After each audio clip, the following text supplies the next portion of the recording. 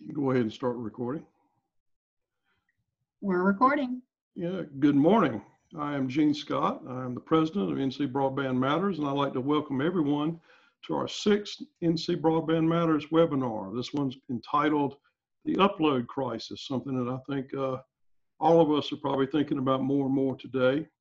I'd just like to tell you a little bit about our series. If you've missed any of our previous webinars, you can go to our website and they're all there. You can pick and choose or update yourself on all of the ones that we've done previously. In the past, we've had so far about 700 attendees at these webinars, and we're quite happy about the participation that we're getting for these. Our last in-person event was in around April of 2019, and we had over 125 people attend that. But of course, because of the pandemic, everything is now shifted, so we're all doing things virtually. I'd like to just touch on our organization for a moment. As an organization, our mission is to attract, support, and champion the universal availability of affordable, reliable, and true, let me emphasize the word true, high-speed internet. You can see our full mission statement, if you like, again at our webpage. One of the goals that we have is to help to educate the public on the need for fiber, the advantages of the technology, what the future holds, and much more. Today, we want to explore the topic of upload speeds, which again is something that I think all of us got hit with very quickly when the pandemic struck early in the spring. And it's something that we're dealing with, whether our children are trying to do their homework from home and do distance learning, or whether we've been dispersed and as professionals are working from home now. Just a housekeeping statement. We welcome and actually want you to participate in this webinar. So please give us questions, anything you may have for any of the panelists, or anything you would like for us to touch on even in the future. If you will list your question by going to the chat function that you'll see at the bottom of your screen, then in the last 30 minutes or so of our presentation, we will address those questions and be more than glad to talk for as long as you would like. Today we have Doug Dawson, who's president of CCG Consulting, who's going to begin our program presentation. And Doug, I'm going to hand it over to you. Very good. Let's see here. All right. Let's see if I can. I don't know how to turn my camera on to the slideshow, so we're just going to do it without my pretty face. So today, as you've been told, we want to talk about the upload crisis. And so, you know, what is the issue? And the issue, Gene already touched upon it. All of a sudden, we now care about upload speeds. And this is really the first time in the industry. In the past, there's always been a handful of people who care about upload speeds. I've been doing broadband studies now for many, many years. And in every market, I've run into people like photographers, to scientists who work at home, to engineers that work at home, to doctors who work at home. So in every market, there's always been people who cared about their home upload speeds, but they were such a small part of the market that they just never really got a lot of attention from the ISPs. And those folks, for the most part, have been unable to do the kind of things they want to do. I mean, you know, if a doctor is not on fiber, he's not passing back and forth MRI files from his house. So there's simply not enough bandwidth to do those gigantic files on an upload basis. And so, you know, those kind of folks have always been hurting. But all of a sudden, during the pandemic, everybody started caring about it because upload is needed to do all the stuff that we've had to do in the pandemic. And I'll hit a lot more detailed slide on that here in a minute. But you know, every home is now using it. So, and so we're going to talk about those uses for upload speeds. And we're going to talk about how much upload speed a home needs, and we may not come to a conclusion. I think we all have different opinions. It's actually something that as an organization we've been talking about. I think it's being talked about all over the country. We need a new definition of how much upload speed people need, and it's not an easy question to answer right now. It's certainly more than what we have is what we know, right? Um, the real problem is not, well, let's start from the beginning. First off, anyone on a really slow connection can't even upload at all. So people in rural areas have found out in many cases that they don't have enough upload speed to even be on this Zoom call today. So there might be people who are dialing in today because their home broadband connection's not good enough to get on here. But even, this problem turns out to be everywhere. People in towns who use the cable companies have found out they also don't have enough upload speed. And the issue is not that they don't have enough upload speed to do the Zoom connection. The problem comes in with simultaneous sessions. And so what we found out is the people who have several adults and children working at home at the same time all of a sudden found out they couldn't do it. And these are people who thought they had great broadband. They may have had a 1 or 200 megabit download product from the cable company. They've had no problems, downloading for the last couple of years. And all of a sudden they found out that they can't work from home at the same time. Um, so, and that simply, and we do interviews and surveys and stuff everywhere. I've been talking to dozens of communities since the pandemic started, and this is really a universal problem. There's just a ton of people who all of a sudden panicked because they were sent home to work and it doesn't work for them to do that in the way they want to do it. So another big issue is that home upload speeds are a lot slower than what the industry claims, and I'll talk about that a bit more here in an upcoming slide. But people have not been told the truth about what their upload speeds are. Folks watching this might find it interesting why we're talking to go take a speed test just to see what your upload speeds are. I warn you though, that if it's really bad, it may kick you off the Zoom call. So maybe you want to hold off and do that after we're done here. But again, this is a largely new phenomenon. It's really started in March. Before that, people didn't really complain about this very much. So let's start with what the FCC says. In the 2019 Broadband Deployment Report, that's a report every year that they have to give to Congress to tell Congress about the state of broadband in the United States.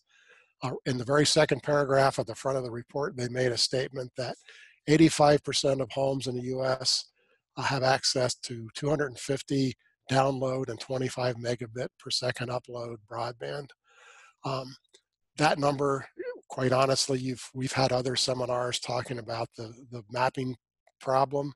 The 85% number is too high for the 250 megabit download, but it might be 75 or 80%. So it's lower than the FCC is claiming, but it's still a pretty high percentage of homes have at least the capability. If you subscribe to a big cable company, they will probably sell you a 250 megabit or faster download product. It doesn't mean you'll get that speed necessarily, but they'll sell you a product with that name on it. And so that's really what the FCC was supposedly measuring there. But the second half of the equation, they missed by a mile. The 25 megabit upload speeds is simply not right. And the reason they say that is that all the cable companies and all the ISPs report their speeds to the FCC, and they've paid no attention to the upload speeds. And so all the cable companies pretty much universally tell the FCC that they have 25 megabit per second upload broadband, but our company and lots of other consultants do speed tests. I've studied entire cities where nobody had 25 megabit broadband upload.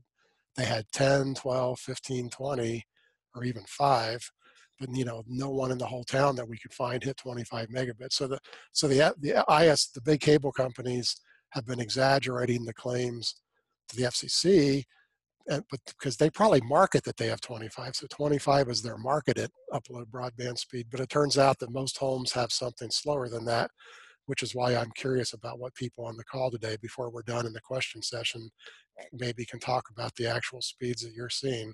I know it's certainly slow for me. I have 135 megabit, very steady download speed at my house. My upload speed, and I live in Asheville, my upload speed is very constantly at 11 megabits per second. So it's not at the 25 megabits that the FCC thinks the country is sitting at. And that's where the problem comes in, if everybody had 25 megabit broadband, there'd be a whole lot less people complaining about working at home. But even in that, at that number, there's plenty of homes who would run into the problem, but it would probably be half of what it is today. So you know, the problem is overstated because the ISPs overstate the broadband, and then the FCC simply buys everything they tell and they pass it on to the public as gospel, when in fact, you know, it's badly misstated. So what are the uses for upload? There's a lot today. So when you connect to a school or work server nowadays, almost always what happens is your computer creates something called a virtual private network, a VPN. And it does this without your knowledge, but it's part of the software that you have in place to connect to one of those two things. Well, so if students go to connect to a school server, you know, they have to go through a, you know, a special, you know, set of connections on the web to do that. And when that connection is made, it creates a VPN. And all that a VPN does is it carves out dedicated broadband. It may come and say, my connection to this school needs at least 1.5 megabits constantly. So it goes to the customer, and out of their broadband, it grabs is 1.5 or 2 or whatever the size is of megabits, and it simply locks that in place. And so what happens there now, you know, that amount of upload broadband from that home is now locked up. So when the second person goes to get on, if the first VPN is locked up 2 megabits, the second home has whatever's left over to grab. The third person has whatever's left over from the first two. And so all of a sudden, you know, when you're sitting there with 11 megabits per second, all of a sudden it doesn't take very many connections before you use that up. And the fact is, I'll get to a next slide and show you that doesn't really work that simply. It's not additive. Unfortunately, it's far worse than additive. But the point is that these connections are dedicated today, and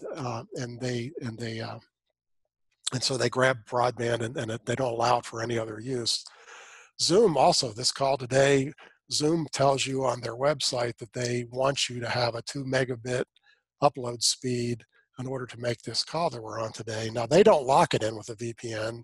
And so what happens is if your broadband connection is at something less than 2 megabits, you're going to have the thing freeze. It's going to fade in and out. You may get dropped a few times during the call. So Zoom doesn't lock it in with a VPN, but it only works good if you have something around that 2 megabit per second upload speed. And of course, that would be what's left over after your kids are on their school server or whatever. You know, what we see is kids on school servers do multiple things. They could have the school server to look at homework assignments, and they're also expected to be on a Zoom call at the same time. So now they're using 2 upload streams at the same time. So that's the kind of thing we're seeing. Cloud gaming is a brand new use for upload. Timing couldn't have probably been worse. It's good for the gaming companies, but the gaming companies, 3 or 4 of the major gaming companies started converting to cloud gaming right before the pandemic. They started around Christmas of last year. And for the gaming companies, this is a great transition because people used to have to go buy or download, you know, giant files in order to play the games. And what's happened now is the gaming companies put those games in the cloud in a data center somewhere, and people actually play in the cloud. So what happens is, you know, the video and all those, and the music and all those great things is no longer sitting on your computer. It's transmitted back and forth to the cloud. Well, that requires both an upload and a download stream while you play the games, both for you and the other person playing the games. The worst possible use for a house is if 2 people in the same house are playing the game together in the cloud. It just absolutely ties up all of your broadband. So we've always had uploading files. That's the people I talked about earlier, the doctors, the photographers. Photographers want to send gigantic files, doctors do. You know, professors who work at home often have very large files. You know, engineers, consultants, architects, all sorts of people who have large files as part of their daily work want to do that. Video sharing, what we forget is when we're home, most people have their cell phones automatically latch onto the home broadband to use the Wi-Fi. Well, as soon as you do that, when you're sitting there FaceTiming and doing all of those video sharing on your cell phone, that's an upload stream. it doesn't matter that it's coming from your cell phone. Once you log onto your Wi-Fi, it's just part of your home broadband. And so there's actually quite a bit of broadband being grabbed by cell phones that we kind of forget about. So that, unfortunately, the school kids are watching they're doing their homework on the school server, and they're secretly talking to their friends on the cell phones at the same time, doubling up their broadband usage. And we know they do that because I have a daughter and I see it all the time. So a biggie is something called machine-to-machine language, and this has been one of the biggest uses of upload broadband that we all forget about. This is your computer talking to the world behind the scenes. It happens all the time. It goes on there and uploads information to apps, and it's always checking to see if you need to upload things. You automatically, for example, upload pictures you take on your cell phone to the iPhone cloud. I mean, your computer does a whole lot of stuff that you forget about. There was a really interesting story in the Washington Post, again, right before the pandemic. In January, one of the reporters went on vacation out of the country for a month, but he left his computer on, and he came back and his machine had used huge amounts of gigabit of data, which confounded him because he wasn't even there for the whole month. He literally wasn't there one day of the billing period. So he got a smart computer guy to come over, and they found out that this was simply all the apps on his computer sharing with the cloud. And it turns out one of the apps really had gone haywire and just really talked, I think it was DoorDash, and I think it talked to the cloud over and over and over and used a ton of broadband for him. But this happens to all of us. So a lot of our home broadband usage is being gobbled up. When I'm sitting there on my school server, my work server, my computer doesn't care. It doesn't do that at non-busy times. It just does it whenever it feels like doing it. So it grabs more broadband as well. So all of a sudden we have all of these things happening at the same time, and they add up, and that's where the problem comes in. That's a lot of uses for a relatively small broadband path.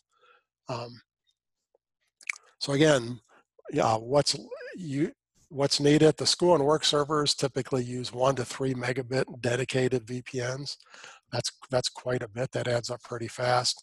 Zoom says 2 megabits. Telemedicine links, which I didn't even put on the last slide, I should have. Telemedicine links are actually usually a little larger than the work server links.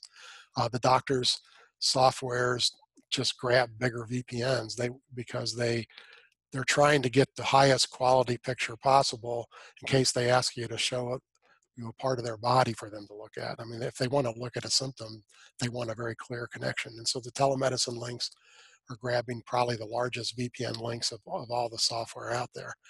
And so, those are all additive. So and here's a slide about the machine-to-machine traffic. It's really gigantic. This slide came from Cisco's IP traffic forecast. This is a report they put out every year. And they're showing that 51% of all web traffic by 2022 will be this stuff. Machines talking to each other, not just upload. Remember, there's a lot of download for machines, but today we're really concentrating on the upload side. But and it's not just our home computers. Work computers do a lot more of this. Work computers connect to the cloud automatically and do all sorts of stuff from the office that adds up to this sort of stuff. So it's things that computers are doing without people being involved. And you can see from the categories over on the right, connected home is half of it. So that's the bottom dark blue patch of it. All the rest of that are sort of, work stuff. So how much do we really need? And that's the hardest question. And so I'm going to talk about it a bit.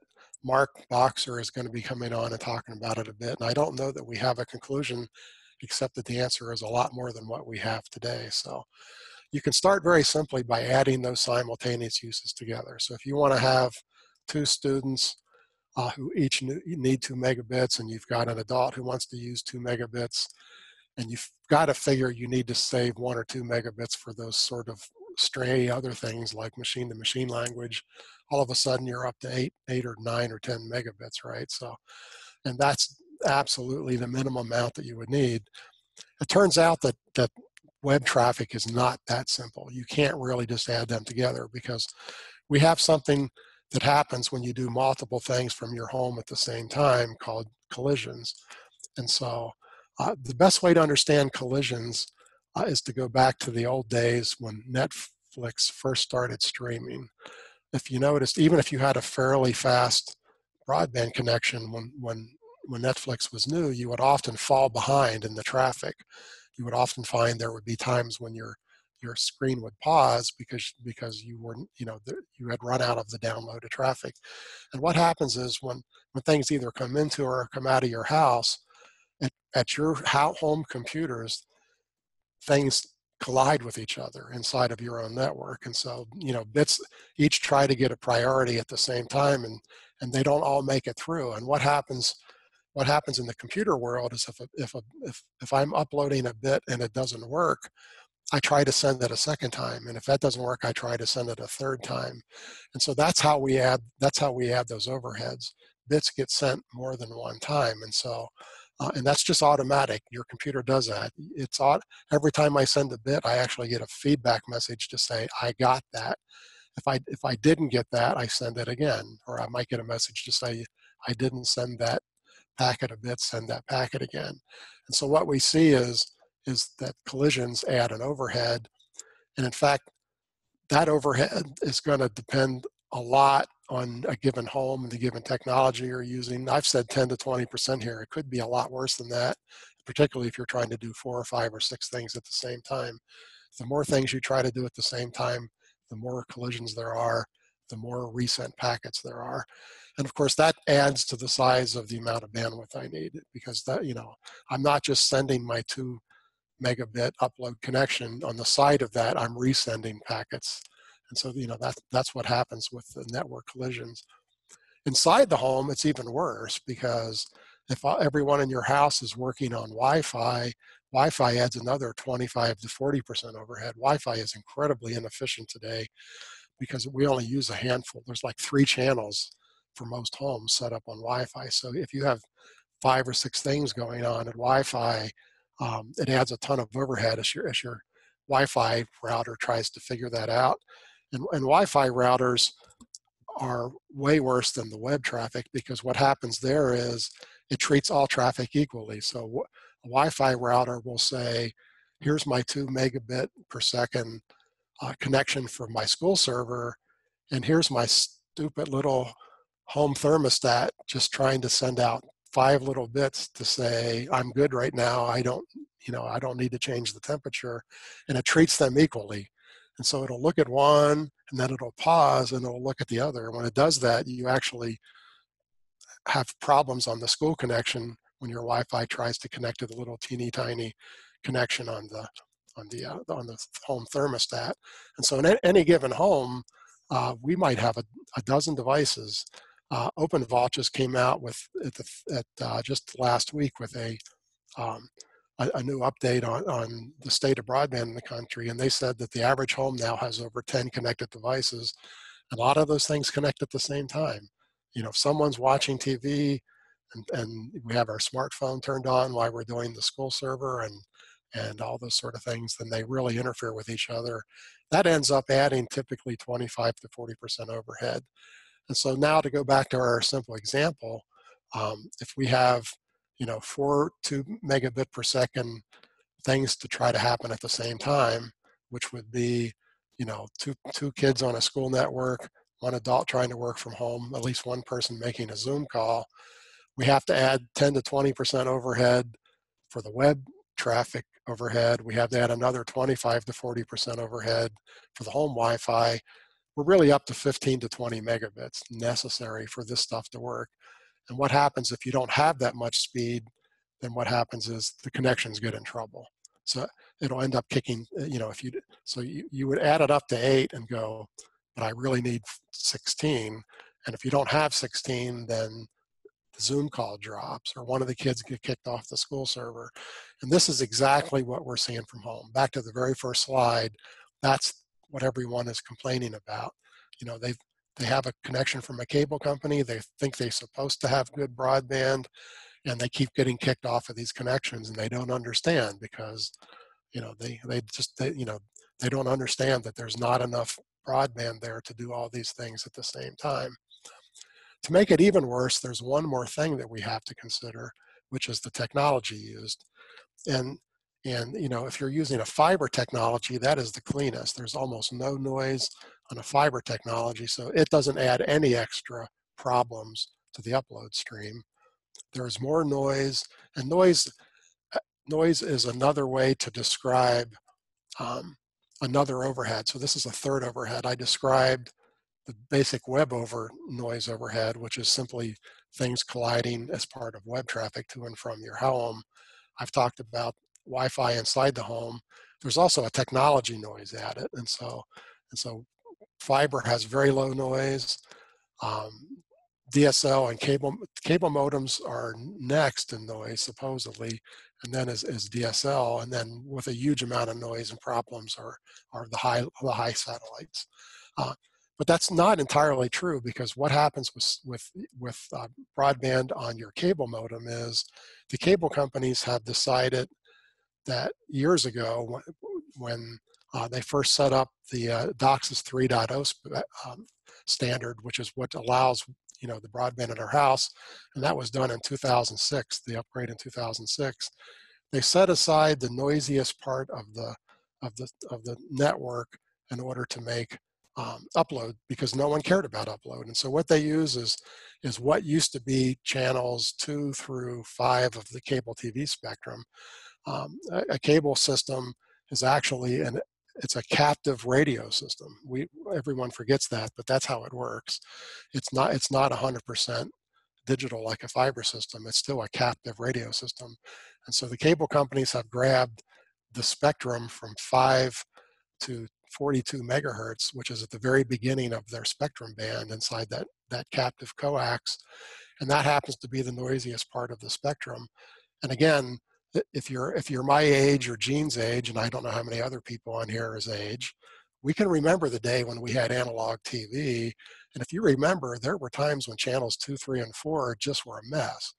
If somebody turned on a blender or a microwave oven, or somebody started up even a lawnmower, all of a sudden those channels got fuzzy, right?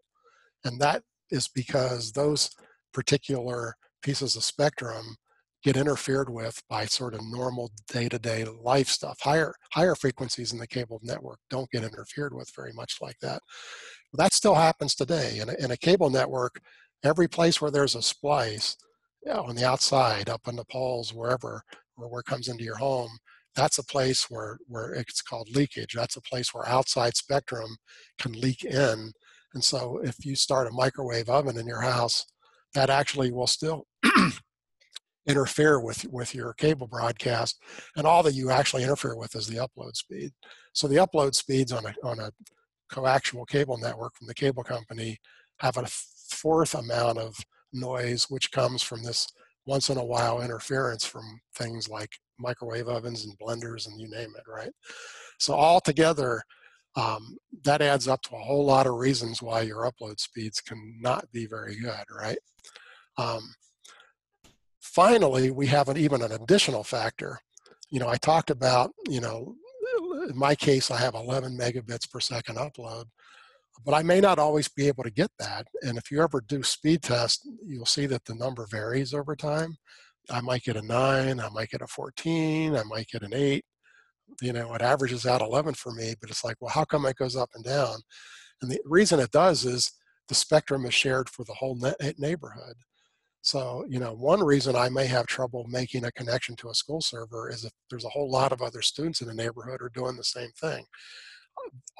There's a total amount of bandwidth that comes to my neighborhood, which might be somewhere between 1 and 200 homes. And when that's full, nobody else is getting on.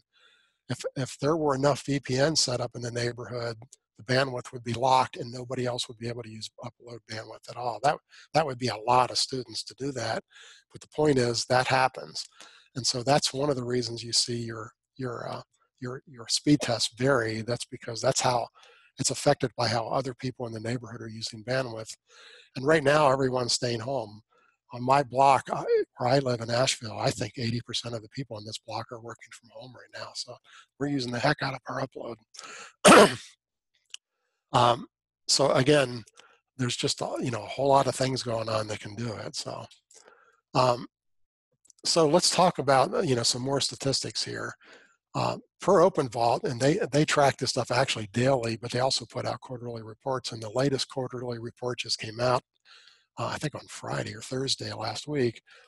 And what they've said is upload speeds right now are 50% high, and this is upload speeds for the whole country. So upload usage is up 58% compared to a year ago before the pandemic. So, we didn't double it, but, that's a 60% increase. That's a whole lot more upload that's being tried to be used. They've never reported this number before, but the second bullet point says the average home now uploads 25 gigabytes per month of upload data. If you would have told a network engineer that number 2 years ago, they would have laughed at you. That's a huge amount of bandwidth. 5 years ago, we didn't download that much data in a month. And so, that number is just astounding. And that's the reason. It's the amount of data that we're trying to push through during a month is just a huge amount of data. And so that, and that sort of speaks to why the neighborhood might be busy. That's an average number for all homes in the United States. And that includes homes who don't have good enough broadband to use upload. So in neighborhoods where there is better broadband, that average would actually be higher than that. That's the nationwide average. Now download continues to grow, so we know this is sort of a way to talk about the fact that we know upload is also going to grow.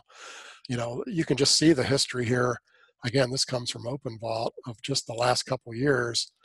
Just back in 2018, the average home was using 215 gigabytes a month of download.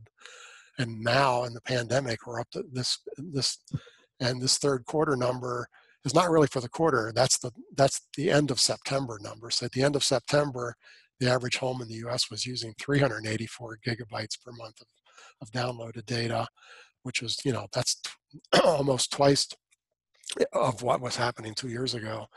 The same thing is going to keep happening to upload speeds. The fact is, homes are using a lot more bandwidth. We've been on this curve, believe it or not, since 1980. Bandwidth has been growing at a rate of between 21 and 25% since 1980. That's way back in the days where we had 100 baud computers. I had one of those. You stuck your phone receiver in the thing and it did the tweets and the twerps, and you got a really, really slow connection. And over time, the technology got better, and the ability has been growing at about 21% a year ever since 1980. And there's no real reason to think it's going to stop. So, this session is not about download, but, I have a dozen reasons why we're going to keep on using that much download in the future, and that number is going to keep growing. So, this is a snapshot of the whole country, and this actually includes Canada. And Canada's not unfair to lump in here because they actually have a very similar broadband situation to us. I mean, they have big cable companies in the city. Their rural broadband is a mess just like ours is.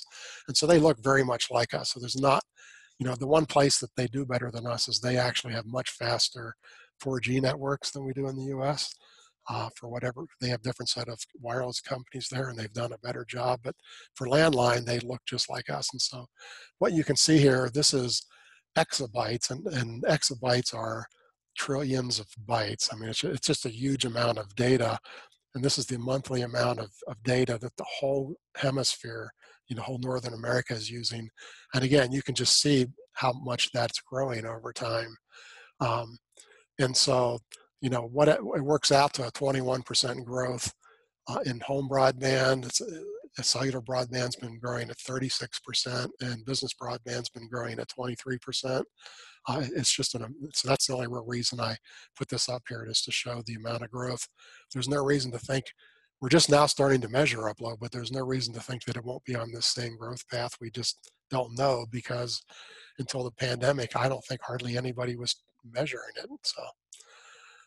Again, speeds have been going up too, just as an interesting side point. Nationwide, the average broadband speed is around 20 megabits per second this year, and if awful lot of homes are below that. So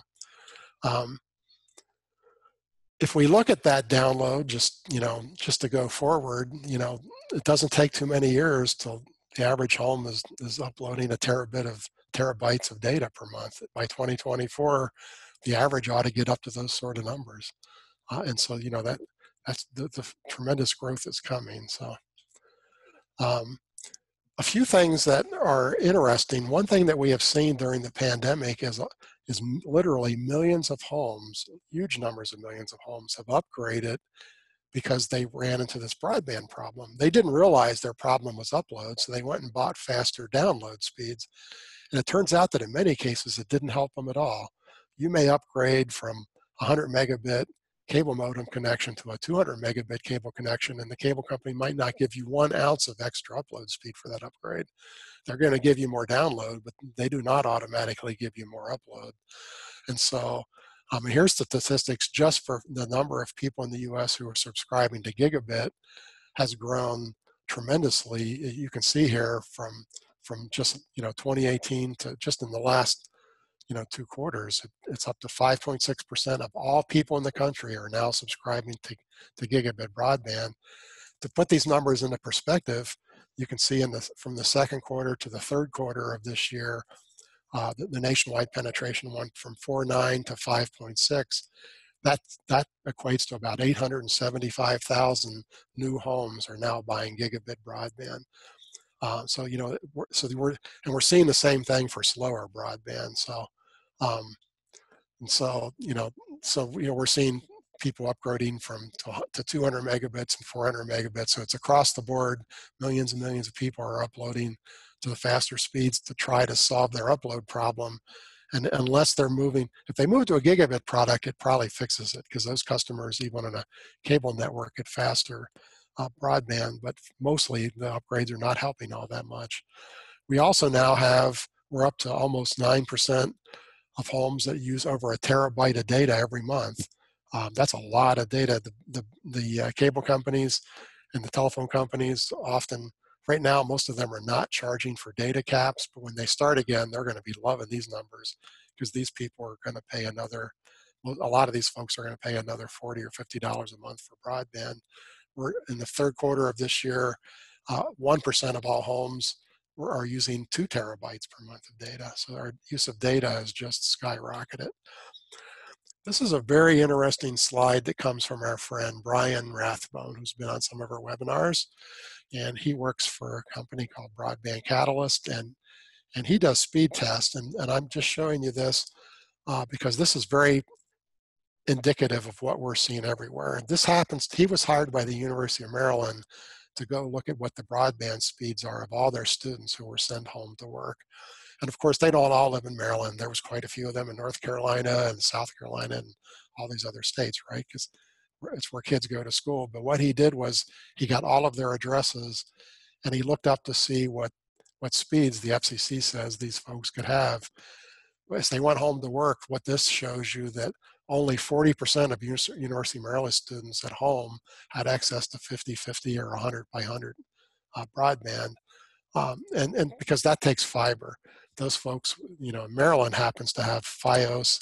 Here in North Carolina, there's a lot of, Google Fiber and stuff around Raleigh and those areas.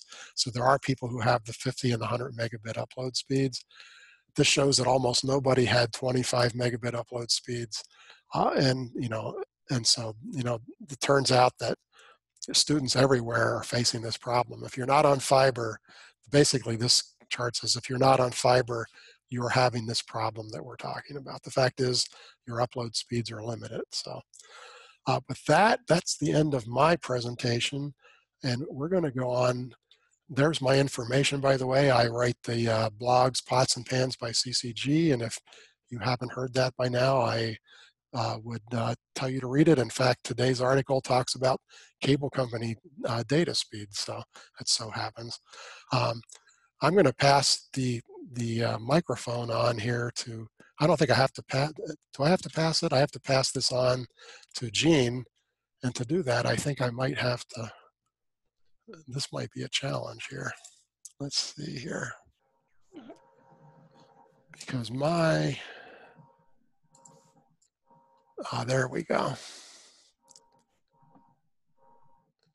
My little box just got very tiny. I have to find how to make it big again.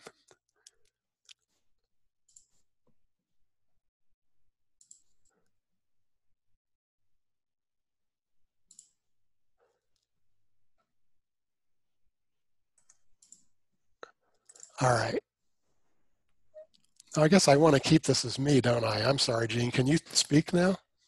Yeah, I can certainly speak Oh, now. very good. Then I just put my slideshow back up. Sorry for my technology hiccup there, folks. Oh, no.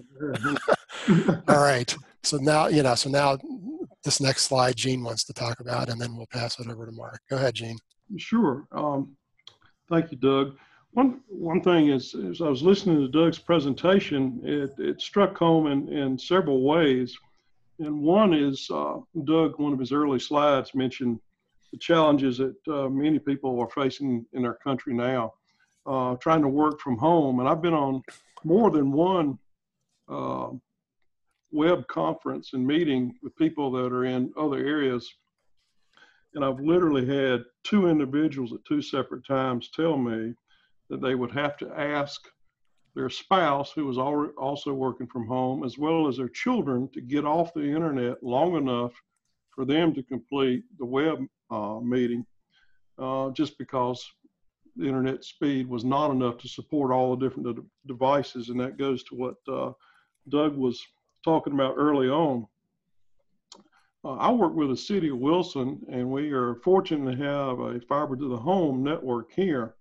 And we did a little study just out of curiosity early on, and then we went back and did some follow-up about broadband speed usage on our network. And what we did is we did a baseline of looking at February and what the average use on our network was in February of this year, which was before the pandemic struck, and people were still pretty much normal routine. Kids were still in school, people were still reporting to their various offices and jobs, and they're not started working from home. And then we looked at it in April here in Wilson just to see if there was any change in the usage of broadband capacity, just out of curiosity really at first. And we found some interesting trends. So if you just look at trends from February of this year to April of this year, we did some spot checking through the days to see what these figures would come up at. But 9 a.m. in the morning, people were using 3% more inbound traffic in April than they were in February. But outbound traffic, which goes to what Doug was speaking to a little earlier, jumped by 23%. So at 9 o'clock in the morning, people were using 23% more outbound data. Then at noon, inbound data increased 10% over what it was in February, but outbound jumped to 44% more. And I think Doug's slide may have shown an average nationwide of something like 58%. 3 o'clock in the afternoon, inbound traffic was up 14% over what it was in February. And outbound traffic was 45% more. Now here's something interesting. At 6 p.m. in the evening, inbound traffic dropped 21% less in April than what it is typically in February, and outbound by 11%. We don't know what would cause it to actually drop then, unless everybody's cooped up together. They decide they're going to eat dinner together, get off the computers all at one time, who knows? But it was interesting to see that at 6 p.m. that had dropped. All right, but then when you get to 9 p.m., inbound traffic jumped back up 12% in April over what it was in February, whereas outbound stayed pretty flat.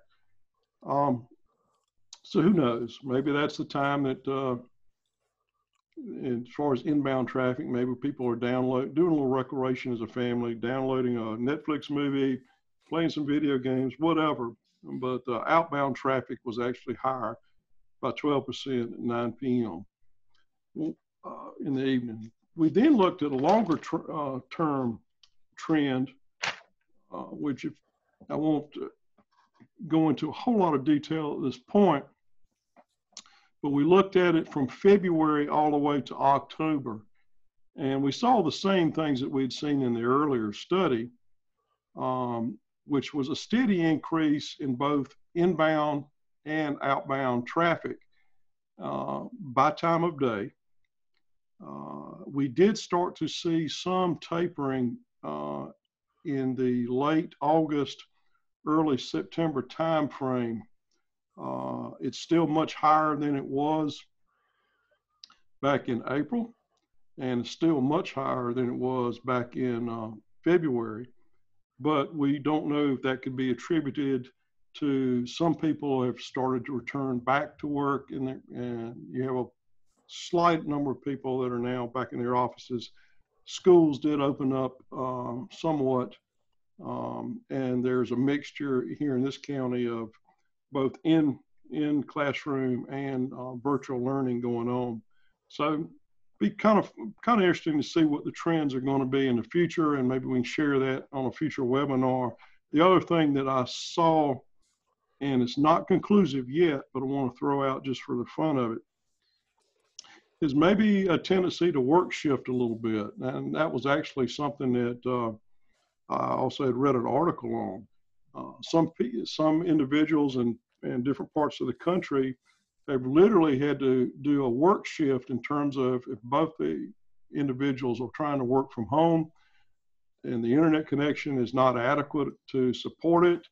They are, one person may work, 8 to 12, and then the other spouse will work from 12 to 5, and then they just try to split up what capacity that they've got in order to get their jobs done. And I also am curious to see if we, as a nation, that are those of us who are working from home are actually shifting our hours. Some preliminary data looks like we may be, as individuals, starting a little later in the morning but working later into the evening. But those trends are it's way too early to tell, but just out of a curiosity and for fun, that is something that we're going to track. That's what, Doug, that's what we had in a real world scenario of looking at what you had presented and then comparing that to our network just to see, and our network is supporting the trends that you pointed out a little bit earlier. Thank you, Gene. And with that, I think we want to pass it to. You want to pass it to Mark, who has a very interesting presentation. And Mark is our newest member on our board. Mark, if you'll take it and run with it. Yep. So for just for the other panelists, I'm going to try and finish up right around around 11:25 to give us a little bit of time, because I know we've had a couple of questions come in. So I'm going to kind of crank through this relatively quickly. But for everybody, just a little bit of introduction to who I am. I am the technical manager for OFS. We make fiber and cable. Originally from Georgia. I've been around the industry, the fiber industry now, for about 30 years. I've worked for Corning, OFS, and AFL, or Corning, AFL, and OFS. I'm coming to you from a farmhouse in eastern North Carolina. And for those of you who are familiar with eastern North Carolina, I like to say that I'm from the greater Bath metropolitan area, which is not a huge place. And then I overlook beautiful Tankard Creek. But I'm also connected and very thankful to the people from River Street for my fiber connected farmhouse. Also, just a little bit of additional background with OFS. I help people build networks, and I'm also a member of the Fiber Broadband Association, which is a fiber advocacy organization, and I'm a long-term member of the technology committee, as well as just someone on the board of directors of that organization. And so from here, enough about me, and you're going to head into the just the discussion. Did want to highlight that a lot of these slides came from the technology committee of the Fiber Broadband Association. We've been studying demand trends and upload trends for a while. And I'm going to basically say, I very much agree with a lot of the trends that, that Doug highlighted a little bit earlier, and we'll provide a little bit of color. And also, I think Doug kind of gave this in a similar statement, but ultimately we're going to need a bigger boat. And so, you look at the trends with upstream traffic, and this is from Sandvine, and Sandvine is a company that monitors internet traffic for individual service providers. And so they can look and see, what kind of traffic is going over networks, and they show, just a clear increase in, both upstream traffic mainly due to the pandemic, and then you could see also a little bit of stabilization. But clearly, once we hit the pandemic, upstream traffic more than doubled. So Doug, if you could head on to the next one. So the use of video conferencing has more than doubled. And then I think the slide or the quote to the right from Robert Crandall from American Airlines is pretty telling. A third to one half of business travel, will go away, and more meetings will take place electronically. And I think there are going to be, there will be some permanent changes that come out of the pandemic in the way that we do a number of different things. So certainly business travel, as well as, I know I'm actually pretty excited about the concept of telemedicine. I'll talk about that in a little bit, because I live about a mile or about an hour from my, my medical provider. Next slide. So as we start extrapolating trends in the future, and this is where I think it gets kind of interesting. We're getting a little bit futuristic with these next few slides, but this is starting to extrapolate what happens, down the road. So Doug had mentioned that we've seen just a tremendous amount of bandwidth increase. I think he said roughly 25% per year for a very long time. The next couple of technologies that are, they haven't, fully entered the general public realm, but we're starting to see them bubble up. One is virtual reality. The other is augmented reality. And both of these, have the potential to transform play, learning, communications. Head to the next slide. So this, the last one looked at VR. This is, augmented reality. So basically, and a lot of you may have seen the Pokemon app that went around, where basically you had, you were chasing characters, on a screen. And so, yep. And so there are a lot of different applications that the combination of both virtual reality as well as augmented reality may begin to take place. One of the ones with virtual reality that to me was just stunning was, I'm a big tennis fan, and I went to Wimbledon a couple of years ago, and they had a virtual reality display in the Wimbledon Museum, where basically you put on a VR headset, and all of a sudden you were on the front row watching, a Wimbledon match. And I realized at that point, as we get the bandwidth and as we develop more of these technologies, we will potentially have a front row seat to basically any event around the world at any time, which to me, I thought was just, that was kind of mind blowing to me. And I think we're a little bit early with that, but if we start to extrapolate trends over the next several years, then absolutely, as the bandwidth becomes available, we are absolutely going to find ways to fill it up. Next slide.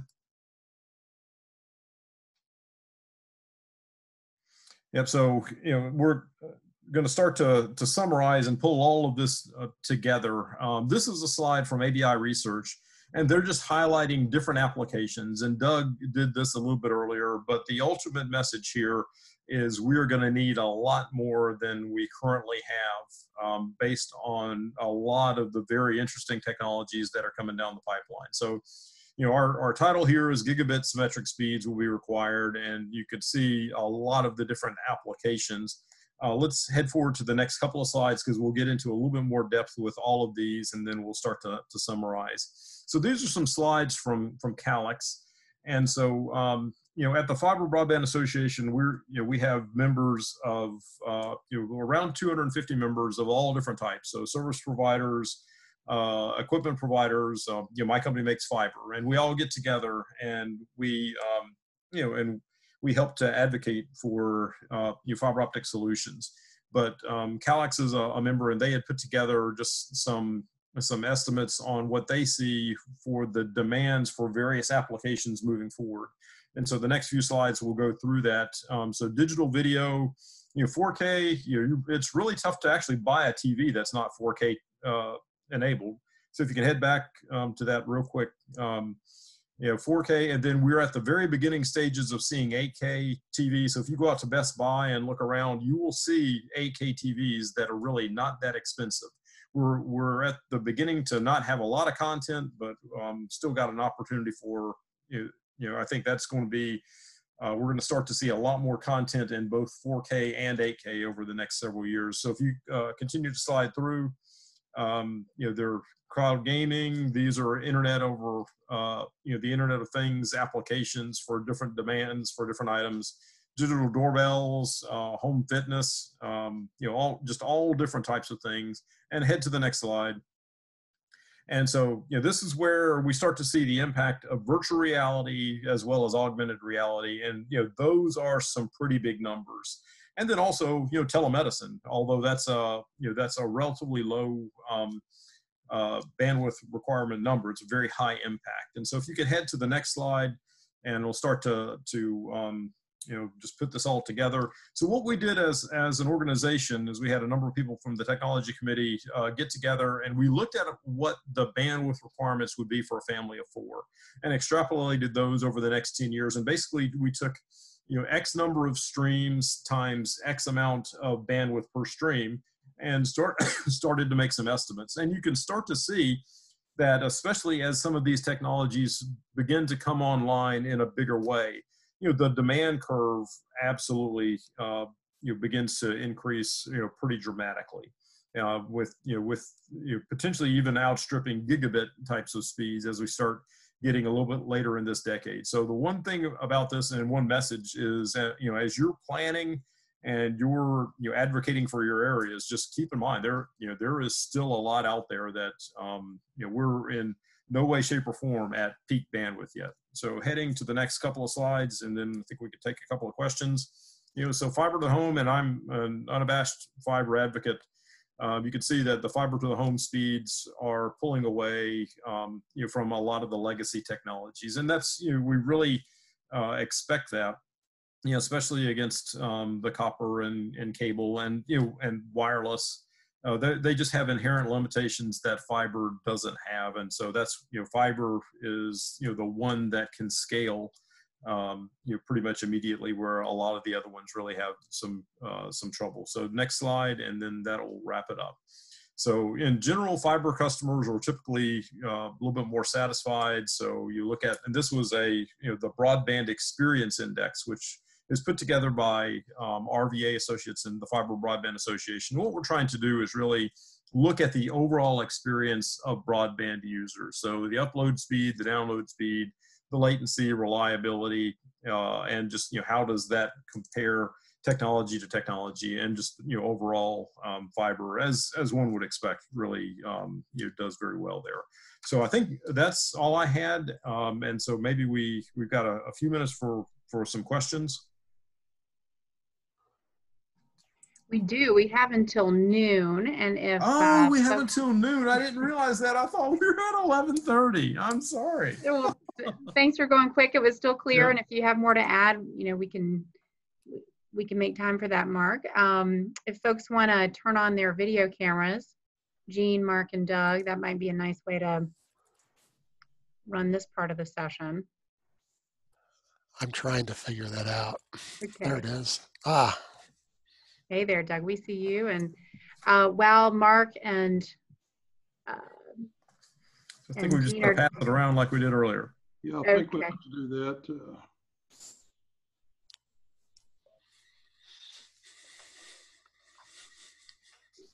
So you may have to hand your host credentials over to Mark and Mark to Jean like we did last time.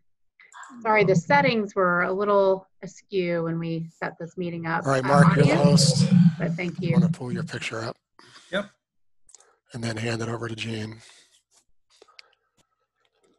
And while they're doing that, I just want to read a comment that can kick the questions off, because I thought it was great, from Dawn Melton, who's working from home and multitasking during this presentation while she's ultimately connected via remote access to a corporate network. She's subject to her home Wi-Fi connection in rural Stanley County, North Carolina. She has one Echo device, one iPhone, and her computer is currently active, and she got a message on her computer said low system resources may affect your audio quality.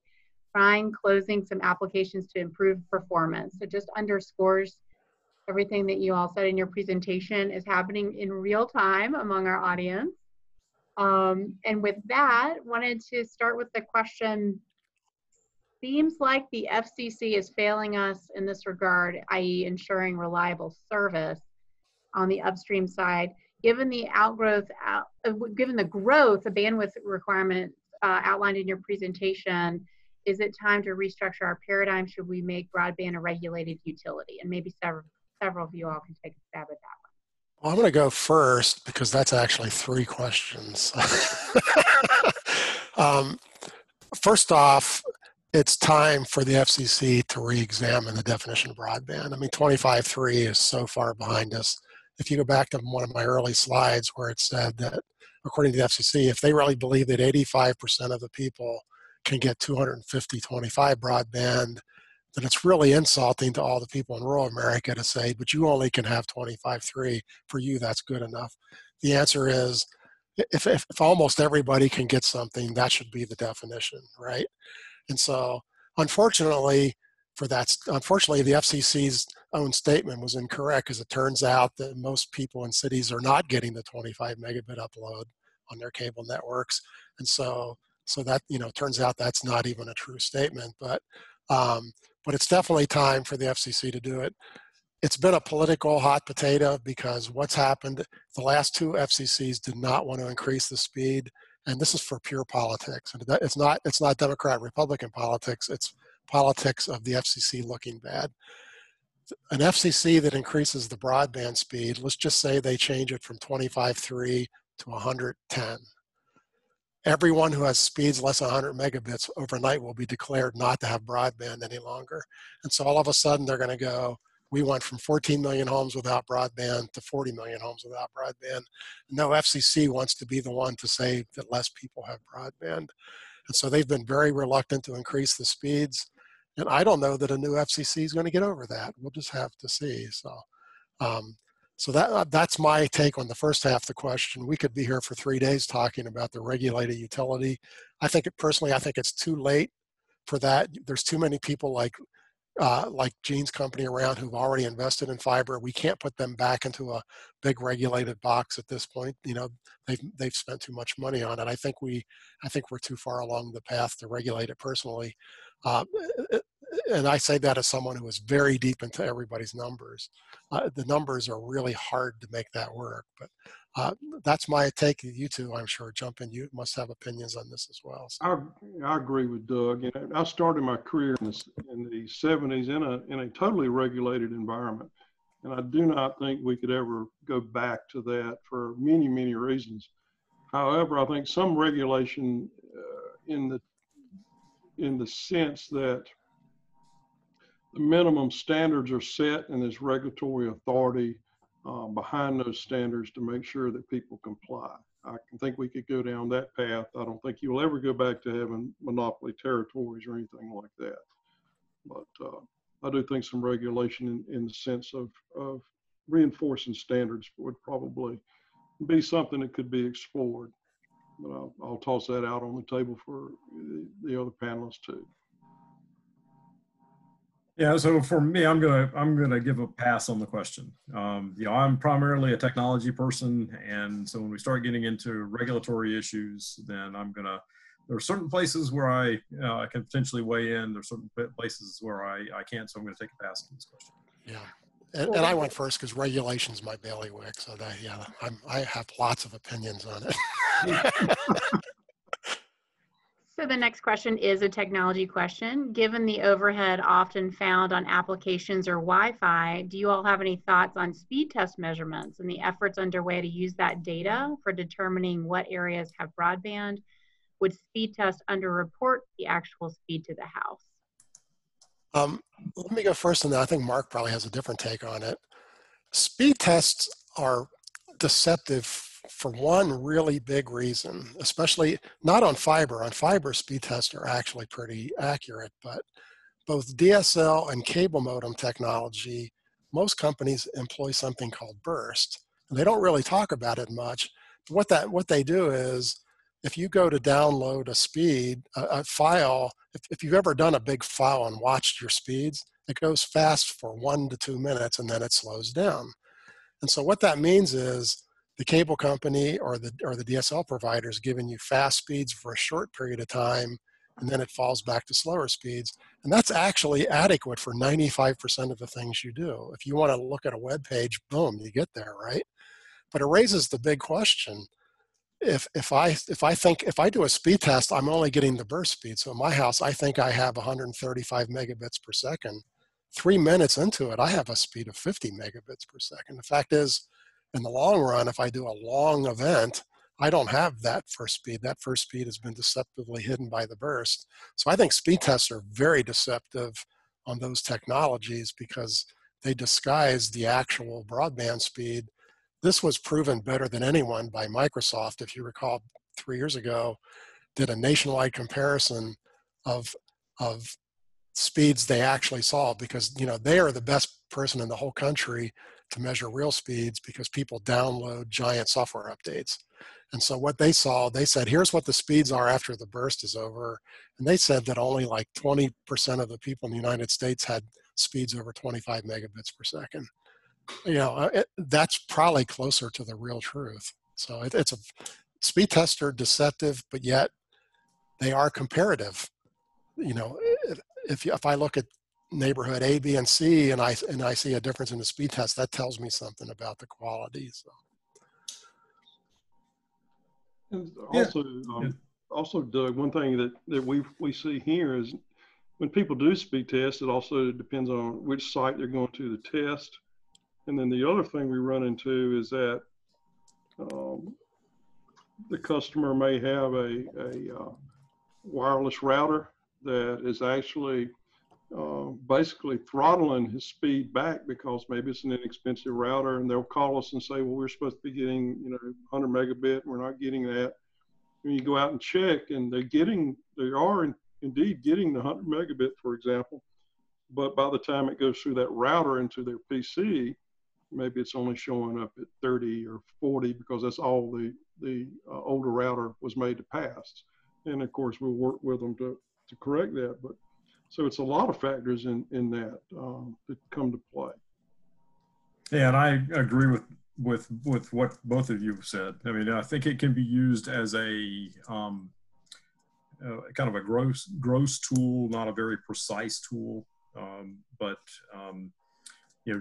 specifically in my house, and in all houses, there can be a big difference between what actually hits that house versus what hits whatever device is being used for that speed test, wherever that speed test is. And you get into, in addition to some of those what those guys highlighted. I mean, you've got the frequencies of the routers. Is the microwave oven on? All of the stuff that that goes with it. So I think we really have to be careful with not relying on that information, or at least not giving that it has to be treated appropriately with the appropriate amount of weight and the appropriate amount of caveats.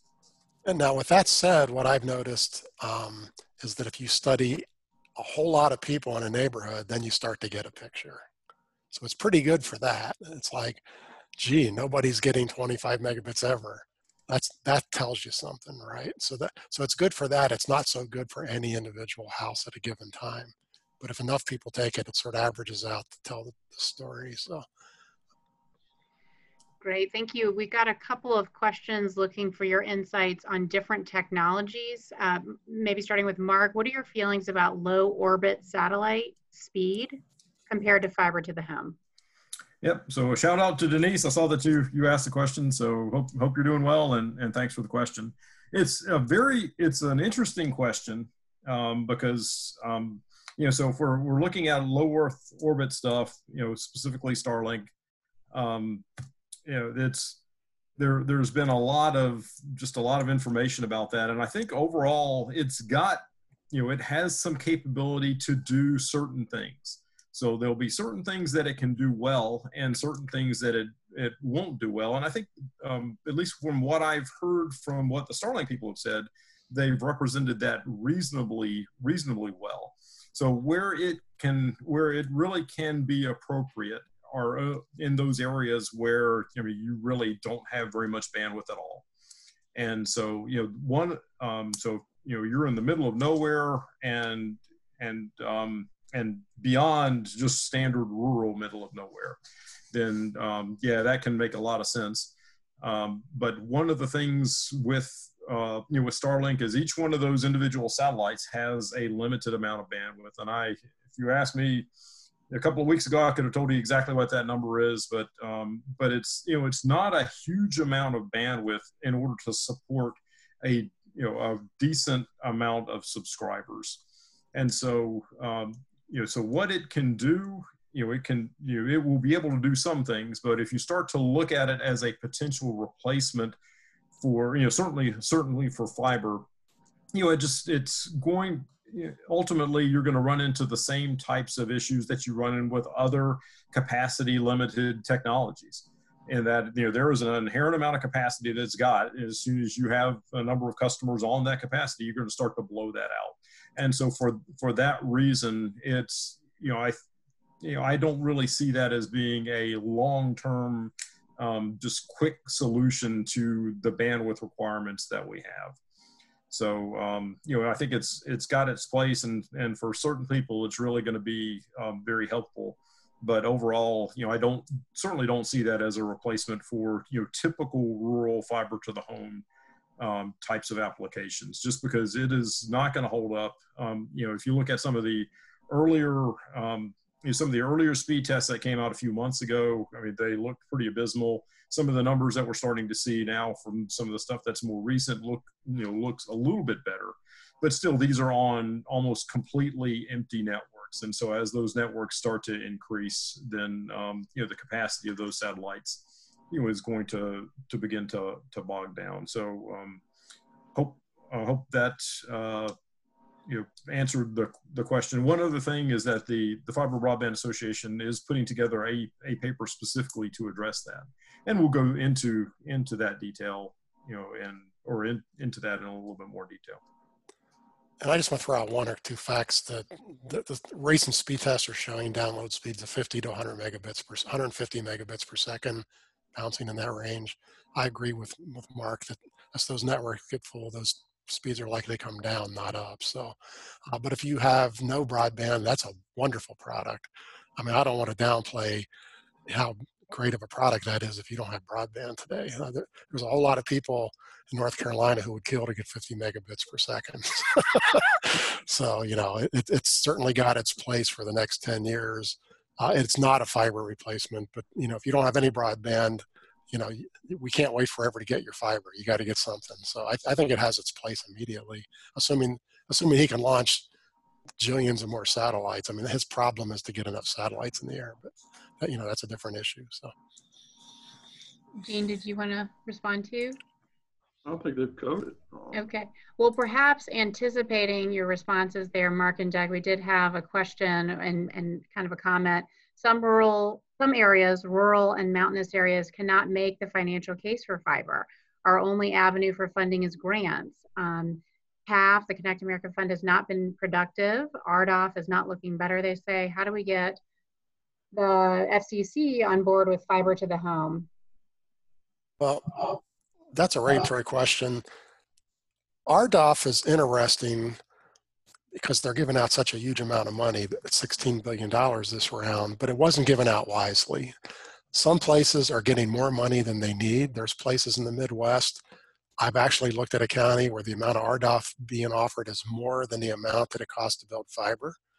And then you go to the mountain areas of Appalachia, where I live here, and it's not nearly enough money to pay for it. And that all goes back to the way the FCC decided how to allocate the money. And so, they used this old ancient cost model, and they said, here's what it costs in various parts of the country to build broadband. And that model is just terrible. And so it overstated the nice, cheap plains, and it understated mountainous areas. And so going forward, they can do a better job. I have not heard almost any politicians right now who don't have the word broadband in their first two paragraphs of talking. This pandemic has gotten everybody's attention. We're going to have to wait a year and see if that stays that way. But if this stays as part of the national conversation, there will be more future grants. And if those future grants are done with the goal of getting rural fiber, they're going to have to be done differently than the reverse auction and differently than that cost model. But there's, we can look at state grant programs who do a fine job of that. So they just need to change the way they're handing the money out. But if they're willing to hand out the money, then we can solve the problem. But it's going to take huge amounts of billions of dollars to get it. There's no other solution. There are communities in Appalachia who have found grant money to build fiber. It's just really expensive. And so, it's going to have to be done, one county at a time with big piles of money. So it is doable, but it's going to take a lot of federal help. So, but if you think about it, Doug, to your point, I mean, what was Appalachia like, say in the 1920s, 1930s, before the federal government got behind being able to electrify those whole areas? Right. The cost for building a electrical grid is a lot more expensive in mountainous areas, but we did it. So it's just a matter of commitment and putting the money towards it, and understanding broadband is the next utility that people are going to have in order to be able to compete in today's environment. Well, interestingly, Gene, the amount of money per household to put the electric grid in terms of the value of money then before all the inflation over the years was much higher per household than what it cost to do fiber. That was an incredibly inexpensive undertaking back in $1920. And so the federal government threw a lot of money to get electricity. And if they would not have done that, rural America Appalachia wouldn't exist. I mean, and they need to do the same thing. They need to say, this is basic infrastructure, and we need it. So it's just a commitment, making that commitment and going forward with it. Right. So we got another question about the main topic of this webinar, upstream capacity. And I just want to encourage folks to check out the chat. A number of our audience members listed out the speeds that they are experiencing where they are right now, and that'll be fun for y'all to look at. But the question was, what are some potential solutions to increase upstream traffic capacity? Well, easy answer is fiber. I can steal Mark's thunder, but the cable companies obviously have most of the customers, and so we really have to talk about them, right? Interestingly, the wireless technologies that we're now starting to deploy in the rural areas can do nearly symmetrical speeds. It's just they can't do gigabit speeds, but those technologies, you can set the upload anywhere you want. And so anyone getting on wireless can get some fairly decent upload speeds. The cable companies have had the capacity to do almost 5 or 6 times as much upload ever since 2006, and they've just elected not to do it. It's a very expensive upgrade for them. There's things called the mid and upper splits where they can use different additional parts of their spectrum and increase the speeds. In fact, that's what my blog was about today. I forgot, it wasn't because of this webinar, that just happened to be what I talked about. They have to spend a lot of money to do faster upload speeds, and I just don't think they're going to do it. Now, a few of them might, and they might all surprise us. I'm thinking they're hoping that a year from now, when the pandemic's over, we're all going to forget about it, because that's a lot of money for them to spend for no additional revenue. And so, I don't see them doing that. The fact is, they could give people 100 megabit upload speeds. They have the technical capability today without any changes in specifications, but they have to spend money. They have to fix a whole bunch of the parts of the network, the components, and I just don't see them doing it. So, but I could be wrong. So Doug stole my thunder, but I'm going to add a little bit more to it. Ultimately, once you have fiber, then that becomes so much less of an issue than it is anywhere else. And I've got a slide that I often show when I'm giving presentations, and it lays out just the generations of wireless technology. So 1G, 2G, 3G, 4G, 5G, and now people are looking at 6G. And then all of the cat this and cat that, just all of the generations of technologies that are happening. And once you have a fiber, then all you do is you just change the stuff on either end and you're done. And so we are actually in the beginning stages of, and this is getting a little bit technical, but the protocols that we use for a lot of networks are called passive optical networks, or PONs. And PONs started out with, and there's an alphabet of them. So A-PON, B-PON, G-PON, and they go on.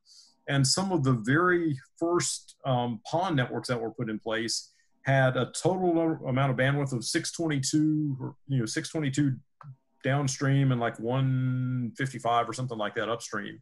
And where we are now, and we're beginning to see the movements around the country, is a move to XGS-PON, where we go from,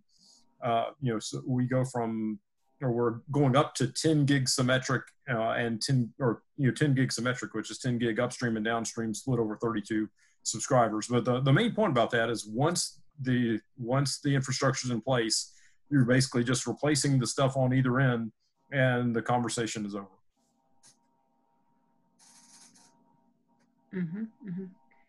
Gene, anything further to add?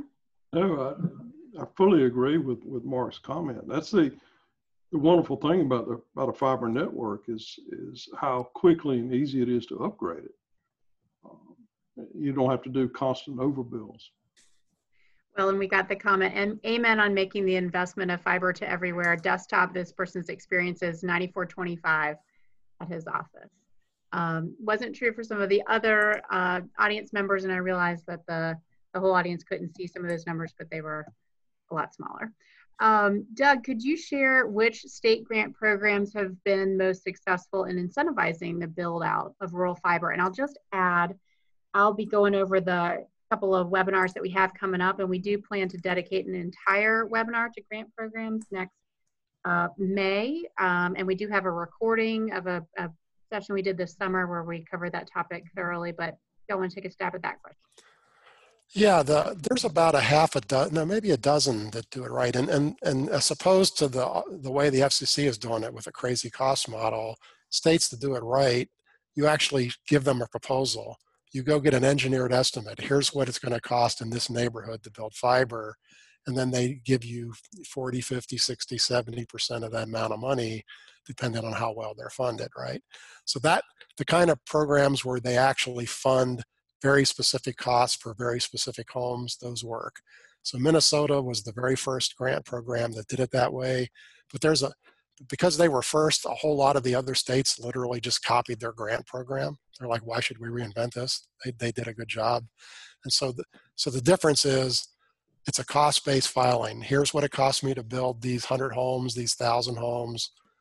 Here's how much money I need to do it. How much grant can you give me? And so it's a cost-based grant. And so that's what it takes to get the math right. The RDOF is not math-based. It just happens to be a number that came out of a crazy model that is too high in the plains and too low where we live in Appalachia. So, yep. Okay, thank you. Question from someone else. Fixed wireless networks, which ones provide symmetrical speeds? Again, they're capable of doing symmetrical or almost symmetrical. It's a matter of the ISP deciding to do that. Every ISP, except for fiber guys can just give you symmetrical. All the other technologies have to make a choice. They have to go, I can put this much, and they can only do one or the other. If they put it on download, then it's not usable for upload. So most of them are electing to do download because people complain about download more. And so they put most of the bandwidth on download. They could split it. They could give you more upload than download. They just don't do that. So the fact is, if you go for any radio built past about 5 or 6 years ago, those networks are capable of symmetrical, but very few of the ISPs are going to be willing to do that because, as much as this seminar today is about download speeds or upload speeds, if you cut the download speeds, then the houses complain about that because we have exactly the same problem for that side of the house. So it's hard to be an ISP with those technologies. So. Gene or Mark, any comments on fixed wireless? Not too much. It's just, it comes back to a lot of the same stuff with fixed wireless. Ultimately, it's got to be fed by something. And ultimately, you have to feed it with enough capacity to get there. And in order to feed it with enough capacity, you typically have to have fiber there, or you have to have a lot of spectrum. And so it depends on where you are. In some rural areas, spectrum may be a little bit less expensive, and you could potentially feed with wireless spectrum, but in a lot of places that's really not that, it's not that practical. And so you end up, having to bring fiber there anyway. And then, so now you're, in order to deliver speeds, you have to be reasonably close to the house to start with. And then you run into all the situation, run into all the attenuation things, and the things that, just cause the signals to degrade. So, we come back to a lot of it. There are technologies that can work, but they inherently have limitations, especially as, the demand for bandwidth is continuing to rise. And I just want to point out, looking at the comments, Denise Fry in Candler has AT&T fiber, and she has 300 in both directions. Some people are lucky. Depends where you live. Mark just said it. It depends where you live. So. Yeah, and getting back to fixed wireless, we got one more question. It seems like current grant programs give priority to fixed wireless. Does it have a long-term future? The problem with fixed wireless is the radios only have a 6 to 8 year life, and you have to keep replacing them. And so a lot of these grants are giving the money, and again, the people are glad to get it. So I don't want to talk badly about it, because if you have no broadband and someone brings you 25, 50, or 75 megabit download, that's wonderful. But is that ISP going to have enough money 7 years from now to swap all the radios? If they don't, you're going to be stuck on that radio for a long time, and over time it'll get worse and worse. And Yeah, it's the keeping up with the technology that's expensive, and some WISPs are very well funded and they will do a great job. The FCC did a wonderful job this year. They gave out like 6 new pieces of spectrum to rural broadband, which means they're going to be able to get faster and faster speeds. It's not unthinkable to do 100 megabit on rural wireless now with those new spectrum bands, but it still takes the money to keep up with the cost of it. And some ISPs will do great at that. Other ones will fall flat on their face, because an awful lot of the guys who do that for a living are not very well funded. So it's again, it depends where you live and who your WISP is. So, yeah. Yeah. So two things to add to that. One is Fiber Broadband Association will have a paper addressing that. We're in the final stages of drafts for that, and it goes through and talks about that in a lot of depth, and the pros and cons. But one of the issues with fixed broadband overall is if you compare it from a total life cycle cost standpoint, it doesn't compare, because and back to Doug's comment, I mean, you ultimately you've got to continue to upgrade it. The radios have certain lifetimes, and so there have been studies that have been done that look at that, and you find that just over the lifetime of the network, then fiber is going to turn out to be less expensive. Now, one of the comments I see is from Jesse Day, who has 1.5 megabit upload, and I'm curious if he was able to stick with us the whole time, because that's just on the fringe of having this thing hard to work. So, yep. Well, in the spirit of that comment and the overall content of today's session, we got a question: the impact of social media on growth of technical facilities, and I guess more expansively, just participating in online. Upload speed is related to folks' ability to participate in work and school and society. So, but anything you'd like to specifically say about social media growth? I completely agree with that statement. Yeah. I mean, I think anything where you have people that are communicating, and they're communicating especially with higher and higher resolution video, then that is going to continue to drive bandwidth growth in all different directions. Absolutely. And to your point, Mark, someone just commented that this presentation worked for them with 1.5 megabit upload, but I had to ask my wife to turn off her camera. Right. Exactly what we had mentioned earlier. Yep. You can do one thing at a time. Yep. Well, folks, this has been absolutely terrific, and we're now at the top of the hour. I wanted to let our audience know about our upcoming webinars. But first, just wanted to thank all of our panelists very much, and wanted to thank Greenlight, our sponsor for the event today.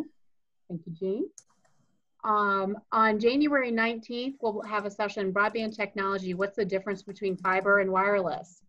So I've got a few questions about that today. Join us on the 19th of January to hear more. On March 23rd, what models are communities using to deploy broadband? Got a lot of questions about that too, and we'll have some presenters that are out in the field building those networks at the community level. And then on May 25th, how to fund a broadband network grants and loans. So there'll be a fresh crop of answers from our presenter, Deb, to add on to what she offered this summer. And please do check out our previous webinars on our website, ncheartsgigabit.com. And send us any questions that we didn't get to our email at info@ncheartsgigabit.com. We'll be happy to take those again. So I'm Krista Vinson, and on behalf of the entire board of NC Broadband Matters, it was great to join you today. Thank you. Thank you, everybody.